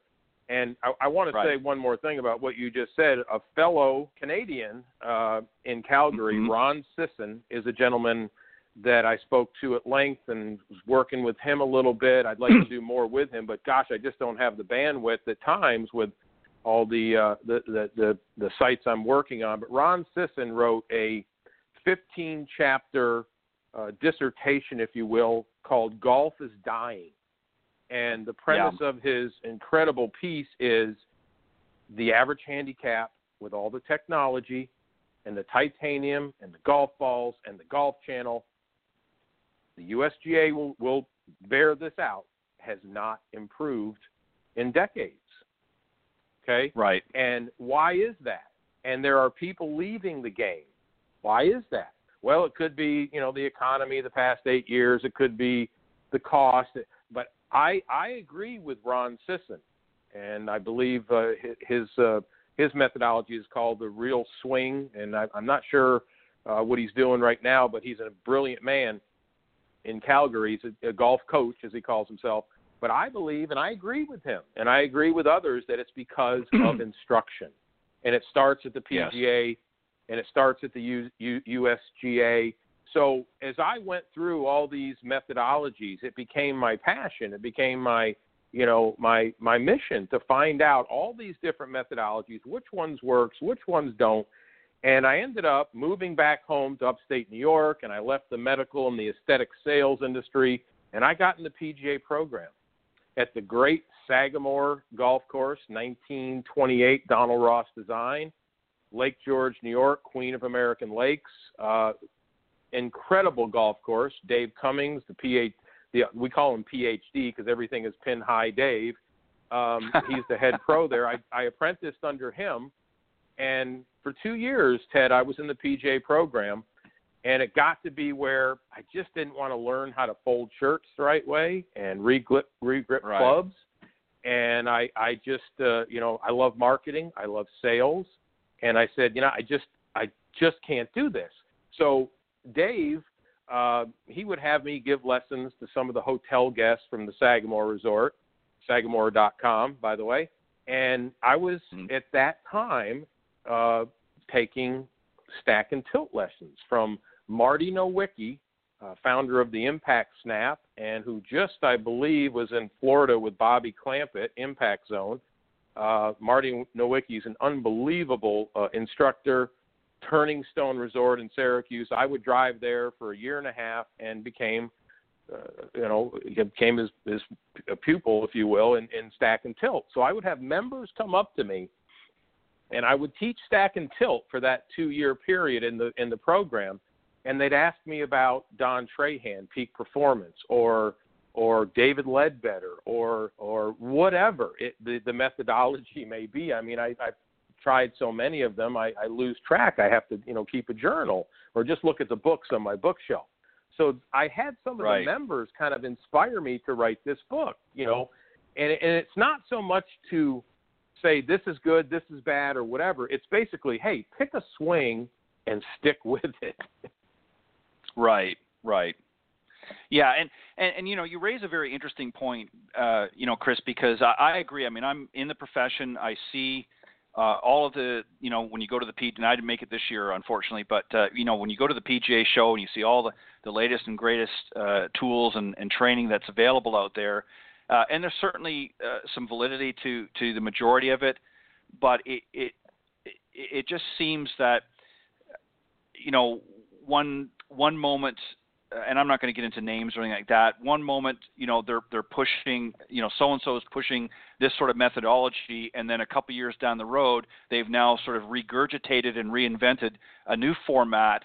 And to me, it just falls into that more marketing. And I equate it to the golf manufacturers. And let me just quickly point this out, and then I'll let you continue. One of my biggest pet peeves is with the equipment manufacturers. Love the new technology. I think it looks great. It's exciting. It's interesting to see it every year. But the truth of the matter is, I don't care what club you put in a person's hand, what technology there is. Certainly there are going to be some improvements. But if the person does not know how to swing the club properly, I don't care what club you put in their hand, they're not going to get 10, 20, 30 extra yards and certainly straight if they don't know how to use the tool properly. And it bothers me when I go to the shows and they're coming out with this marketing, and I understand why they're doing it, because in my opinion, it borders on false advertisement. Now, if you were to put that club in Tiger Woods' hand or Dave Duval or some of the other tour players, then I could see the validity. But when you're putting it into a 25 or even a 30 handicap player and then expecting them to get that without really showing them how to use the tool properly, it's just not going to happen. And the same thing has happened with these different methodologies is, everybody, again, as we've stated, is uniquely different. And if you're trying to pigeonhole everybody into your methodology because you think this is the way that they're going to execute the perfect golf swing, then you're feeding them, I hate to say this, but a line of BS. And that's pretty much what you're trying to get across through the book, right? Absolutely, Ted. And if I can go back just briefly to my prior medical device career, which was my primary source of income, but my secondary passion, I called on doctors and surgeons, ophthalmic surgeons for 2 companies, and then gastroenterologists, and then plastic surgeons and dermatologists. Well, there's a correlation between, I hate to say this, but there's a very, very similar mindset between doctors and golf instructors. So what does a doctor do? He diagnoses and he prescribes. And what does a golf instructor do? He diagnoses and he prescribes. And in my first trainer in medical device sales, while we're training in Raleigh, North Carolina, he said, "Hey, how many doctors does it take to change a light bulb?" And I hope I don't make your last 3 guests mad by this, but or I don't mean to insult anybody, but how many doctors does it take to change a light bulb? He asked me, and I said, "I don't know, Gordon. How many?" 1. He stands there and holds it and waits for the world to revolve around him.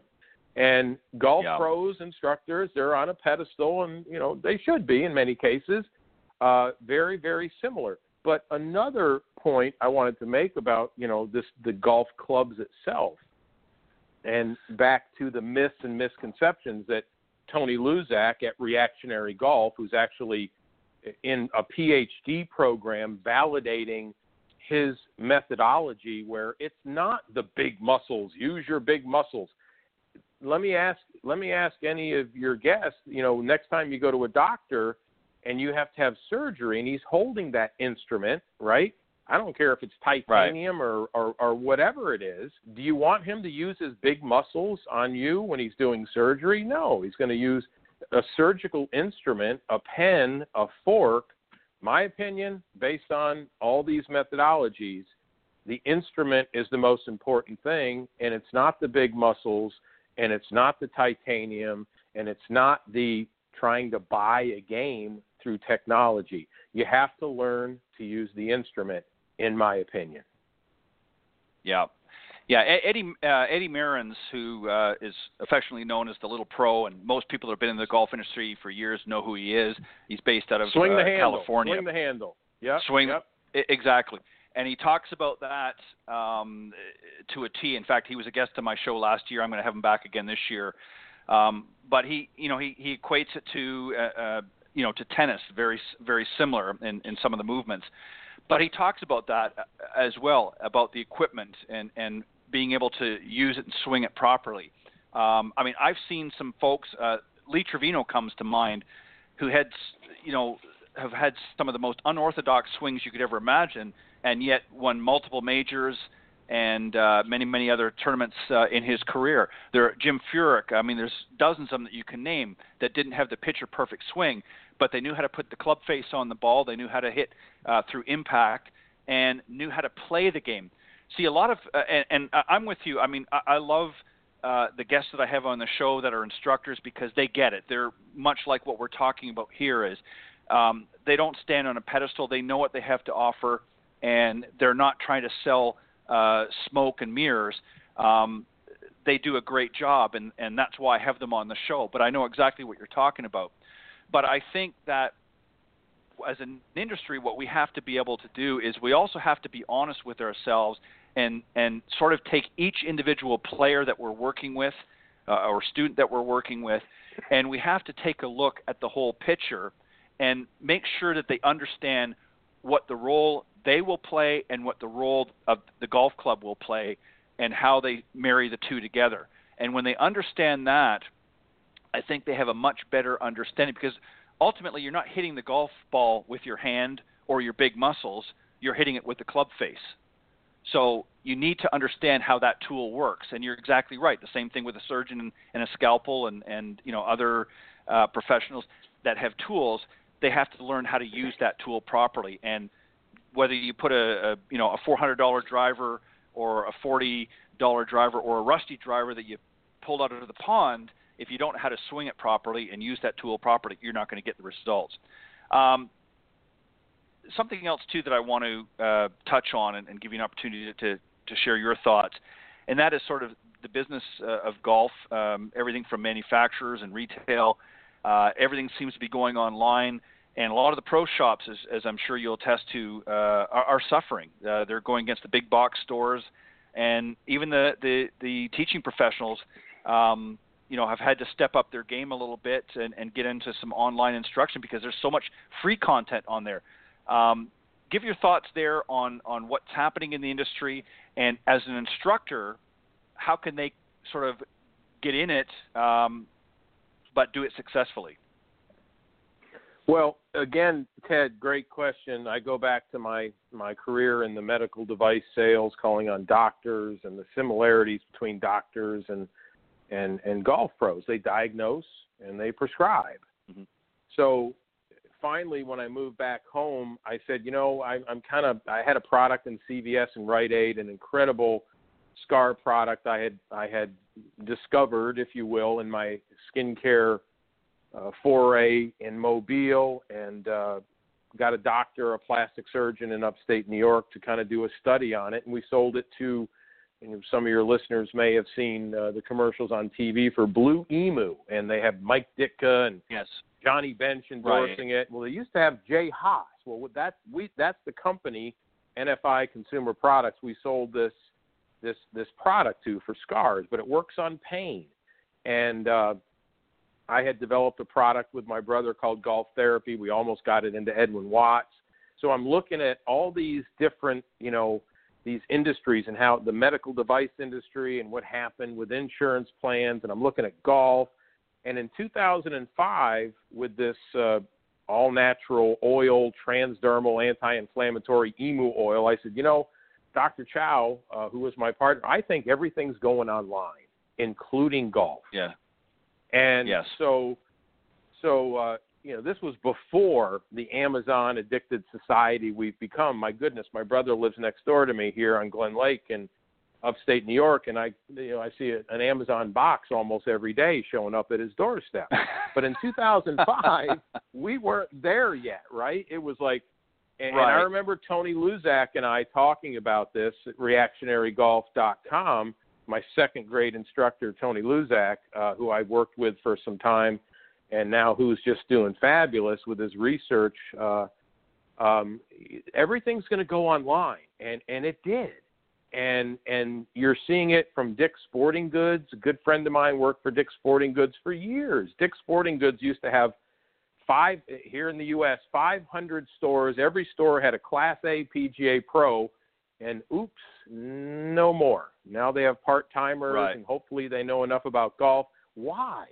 Because everybody's going into Dick's Sporting Goods, and they're using it as a demo site. They're saying, hey, let me hit this new M4. Let me hit this new Rogue driver by Callaway. Let me hit this new Ping. Hey, thanks a lot. Thanks for letting me use the launch monitor in the bay there. And they go online to Second Swing or whatever, and they buy it online.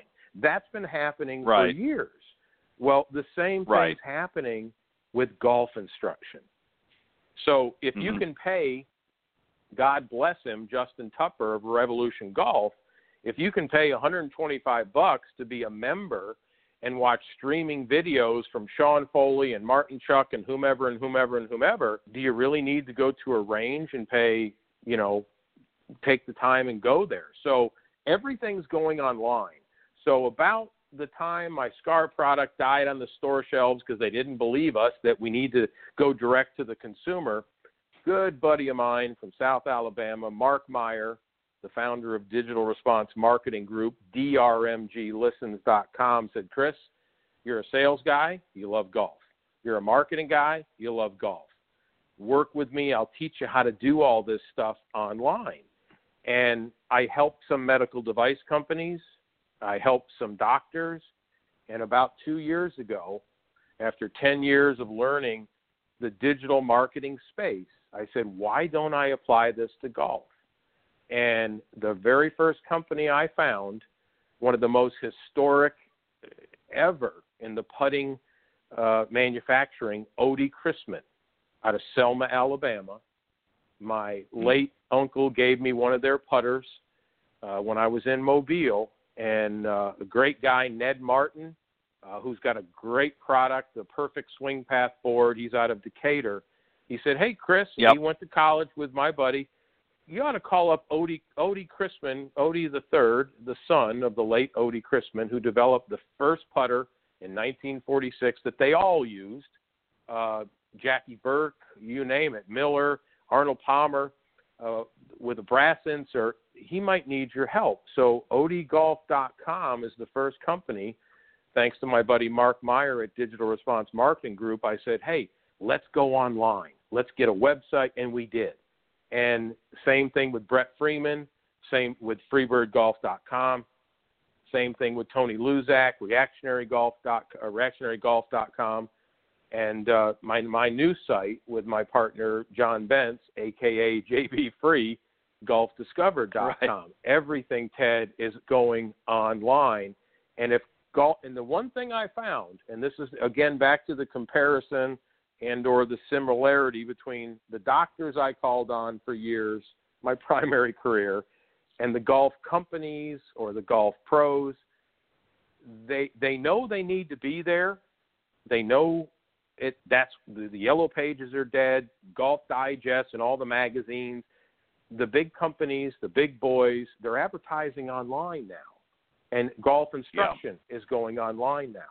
So they know golf, they know putters, but they don't know the pieces, all the moving parts online in this day and age. So that kind of became my new mission, is to help, whether it's a manufacturer, AccuStrike, great product, Odie Golf, OdieGolf.com, the Odie Chrisman putters that we're trying to, resurrect, this classic, historic, handmade putter, or whether it's instructors.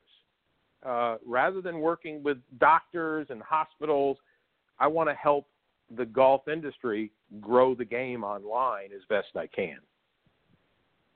Yeah, and you raise a very great point, Chris, because, this is something that's been happening for several years right now, that there has been a shift. And, they keep, we see it on the Golf Channel all the time. They're, for a long time, they were trying to figure out, how do we grow the game? What do we do to grow the game? And there was a lot of dialogue going on, and some of it was certainly some good information, but there was a lot of it they just weren't getting. And they're almost in a bit of a denial, I think, as a general rule, when I listen to a lot of the chatter, not only in social media, but even areas like the Golf Channel and others, is they don't recognize that. And even Nicholas said this recently on a fairly current episode of Faraday, that there's things that need to change in the golf industry if they want to truly grow the game. One of it is, as you said, which is a major one, is getting into the digital market, because there is so much content now available that it is getting harder and harder for the average golf instructor to be able to, open up their shop, and people are not coming to the golf courses like they were to take golf lessons. So, and that's not to say that there aren't, people doing that, but people can get the same information, as you said, going to revolutionarygolf.com or some of the other major players, and get that instruction either through a membership program or even free. Now, some of it may or may not be good, depending on where they're going, but it's still much more accessible. And I think that one of the things that the industry has failed to do is to recognize the market that's out there. And, when as I said earlier on in our discussion, I took up golf much earlier than you did. My father played golf. He got me into the game. So I'm a little bit different breed. But a lot of the younger generation that are very tech savvy right now with computers and smartphones and all of this other good stuff weren't brought up in the same environment. So we have to find a way to reach out to them, to engage and get them interested in golf and get them out playing the game. But they're not going to do that by just going to the golf course in the morning and opening the doors and hoping that, the 20-somethings or the millennials are going to come waltzing through the door. It's not going to happen because they're on social media or some other digital platform. So we have to be creative. And this is where you're stepping in with a lot of these organizations and helping them to do just that, correct? I'm trying, Ted. I'm trying. I'm a one-man show, but between Golf Discovered, where we're trying to promote, hey, look, pick a swing and stick with it, find your game, and not just the golf swing. The upstate New York area, right. The Sagamore Golf Course, Donald Ross Design, Ticonderoga Country Club, Lake Placid, all the way through Maine. It's an untapped area for golfers, and we're just trying to help them find their game, whether it's the golf swing or destinations or discounts. But absolutely, it's not gone unnoticed. And back to Justin Tupper, one of my heroes, who founded Revolution Golf back when there wasn't streaming YouTube videos or membership models like Mike Malaska or Tony Luzak, Reactionary Golf, one of the best, or soon to be Brett Freeman's Freebird Golf, based on Manuel de la Torre's unbelievable methodology where you're focused on the club externally instead of body parts. There's simply no question that has gone unnoticed, but not to the Golf Channel, because after Justin Tupper discovered streaming videos versus mailing DVDs, and Justin Tupper got 150,000 subscribers or members, etc., the Golf Channel very smartly bought him recently, as you are probably aware. And they bought him for a reason. Right. They bought him for the eyeballs. They bought him for the people that subscribe and or visit and or are paid members. Doesn't matter to the advertisers. They want eyeballs, and they know that that's where the golfers are going. They're going online much, much, much more, whether it's buying equipment, whether it's golf instruction, or whether it's trying to find their game before they lose their mind. Yeah, and that's you're exactly right. That's what's been happening. It's been leading up to that, and I think that one of the problems that I've seen in the area. I mean, I'm in obviously the Panhandle area in Panama City Beach, Florida, and I know just even reaching out within this corridor, this sort of Emerald Coast corridor, that there's still a lot of old way thinking in how they approach golf. And I touched on that just a moment ago, it's open my doors and they will come. That's not the case. Now, obviously, most of the courses in this area, of course, have some digital presence. Maybe it's a website and things like that. But it's just basically informational. They're not really doing anything to reach out to their communities to attract people there. They're, offering discounted rounds and things like that, which is great, but it's not any sort of an outreach program to get people to come to the golf courses and to play. So this is why many of them are struggling, and it's that old sort of way of thinking. The industry has to change and has to evolve, and if you don't do that, this is why every month more and more golf courses are closing their doors, because they're refusing to change their business model, and they've stayed in sort of this what used to be a tried and true method for decades, and don't see the horizon. And obviously, as you just pointed out, the Golf Channel recognized this digital streaming market is going to be a huge development in the industry, and they were getting in sort of on the ground floor by making the purchase that they did. So you're exactly right. Now, the book, I want to just go back to the book real quick because we're getting close to our time. The book is available now, correct?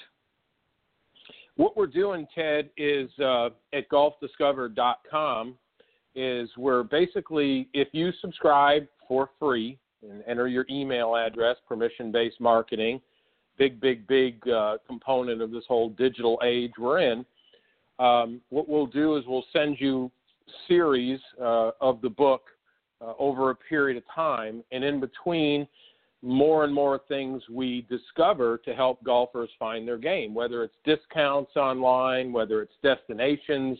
I'll bet you, and I think when you and I talked, that most golfers have never heard of the Sagamore Donald Ross design 1928 with a hotel from the 1800s on an island right down the hill from them. So our objective with golfdiscover.com is to help golfers find things that make them enjoy the game more. Same thing with Freebird Golf, the late, great Manuel de la Torre. You know, people just don't enjoy the game enough. They don't. I mean, I was nicknamed MDD for years, Manic Depressive Doster. If I hit a bad shot, boom, I'm done. You know, and it's a shame that people just don't. And it's probably because I had 19 different methodologies running through my head. But yes, the book will be sent out in a series of emails. We use a top of the line, state of the art email marketing service, and we send, you know, a welcome letter with the first portion and the first section of the book, if you will. So we don't want to just sell it to somebody and make money off an ebook. We want to help golfers find their game. Legitimately, we do. Same thing with Freebird Golf with the club, a user's manual. You know, we're going to offer that book for free for people that subscribe for the membership that we're going to have here soon. Right now it's for free just for your email, just to try to help golfers, you know, just try to help grow the game. You know, I mean, I remember when Jack Nicklaus and the late, great King Arnold Palmer, they had a couple of campaigns, you may recall, Ted, While We're Young, and what was the other one? Play It Forward. You know, we got to do some things that are, like you said, untraditional to advance and grow the game. A lot of it's digital. A lot of it's online. Some of it's not. Some of it falls on the shoulders of the golf course superintendent. Why are we putting the tees that far back? Why are we making the pin placement so tough? Let's try to make the game fun again, you know. And instruction is another component. So at golfdiscover.com, you know, we're going to offer not only the book, Find Your Game Before You Lose Your Mind, hoping it helps some people not go through what I went through, or at least, hey, you're interested in stack and tilt, here's the link. Here's a review. You're interested in Impact Zone, here's the link. You're interested in Freebird Golf or Reactionary Golf by Tony Luzak, here you go. Pick a swing.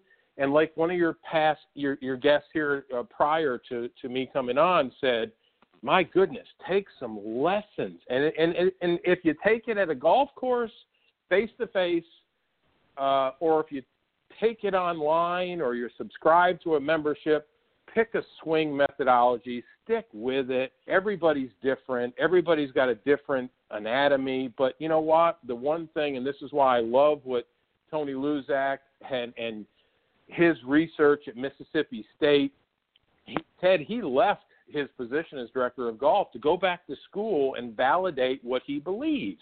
And what he believes, as Manuel de la Torre and Ernest Jones is it's the golf club that leads and the body follows. The late Thomas Tomasello, one of the original golfing machine instructors. I challenge everybody listening to go to YouTube and type in Tom Tomasello, Lee Dietrich, and see the last 3 videos this man did before he died. And he said what's hurting golf is that everybody's first move is turn. And there's no golf club. As Manuel de la Torre used to say, and Brett Freeman at Freebird Golf will attest because he worked with him for over 20 years, he would ask people, what are you thinking about? And they'd say, well, I want to get my weight shift. And after they went through this list, he would say, okay. And he'd reach out and he'd say, can I have your golf club? Whatever they had. And they'd look at him puzzled. Well, what do you mean? Well, you never mentioned the golf club, the instrument, the tool. So I think, again, I'm not a golf instructor, play one on TV. The golf club is what matters. I don't care what it's made of. It's M1, M2, M3, M4, or whatever it may be. But, you know, we have to kind of, to grow the game, start, you know, maybe, you know, coming together as an industry and saying, look, we just can't keep fighting amongst these different methodologies, and we got to somehow make the game fun again. Yeah, you're exactly right, Chris. And, you know, this is what I try to do with this program. I mean, we talk about a lot of different things on the show. But, I always try to be very open-minded with my guests and obviously try to find, because I certainly don't know everything, and neither do any of my other guests, but collectively we try to work together. And, I've been approached before in the past. I'm going to say this very quickly, and then we've got to wrap up.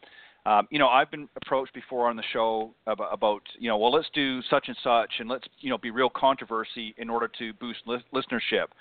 And, I don't want to bring people on here to attack them or to do things like that. I want to conduct a show that people are going to want to gravitate to, want to come on here to truly grow the game.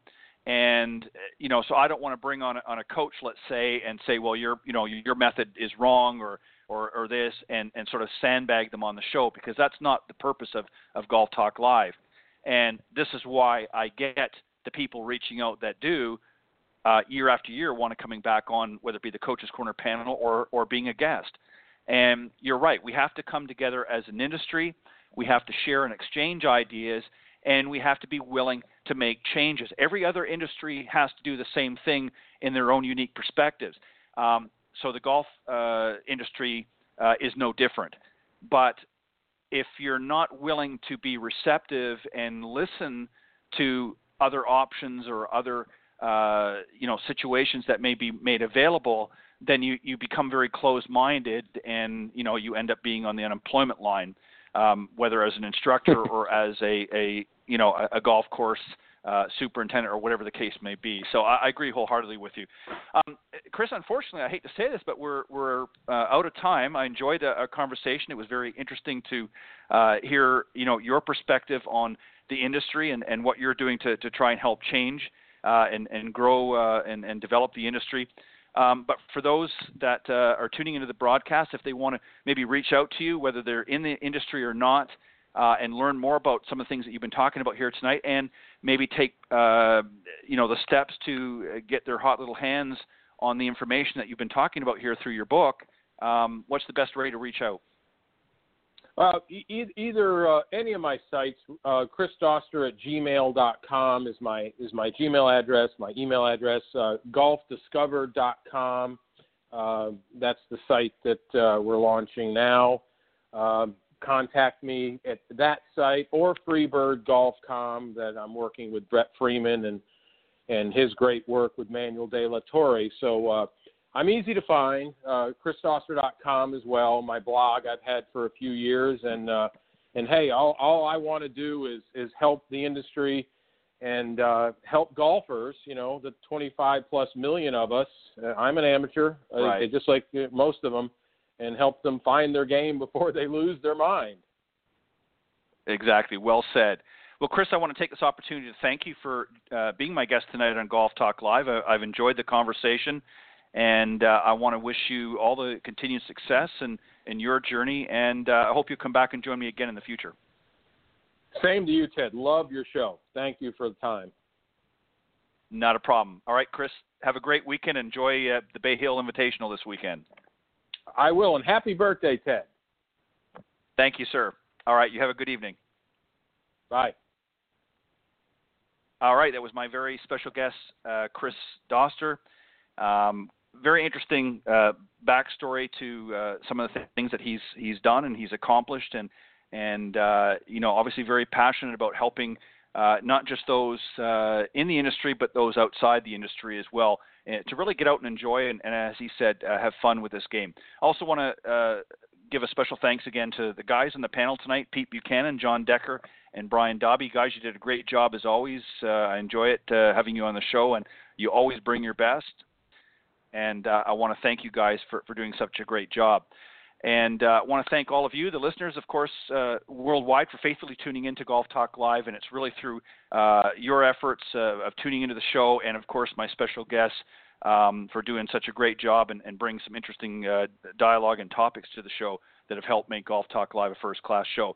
I will see you guys next Tuesday on blogtalkradio.com's Women of Golf show with my good friend, LPGA professional Cindy Miller, next Tuesday, March the 20th.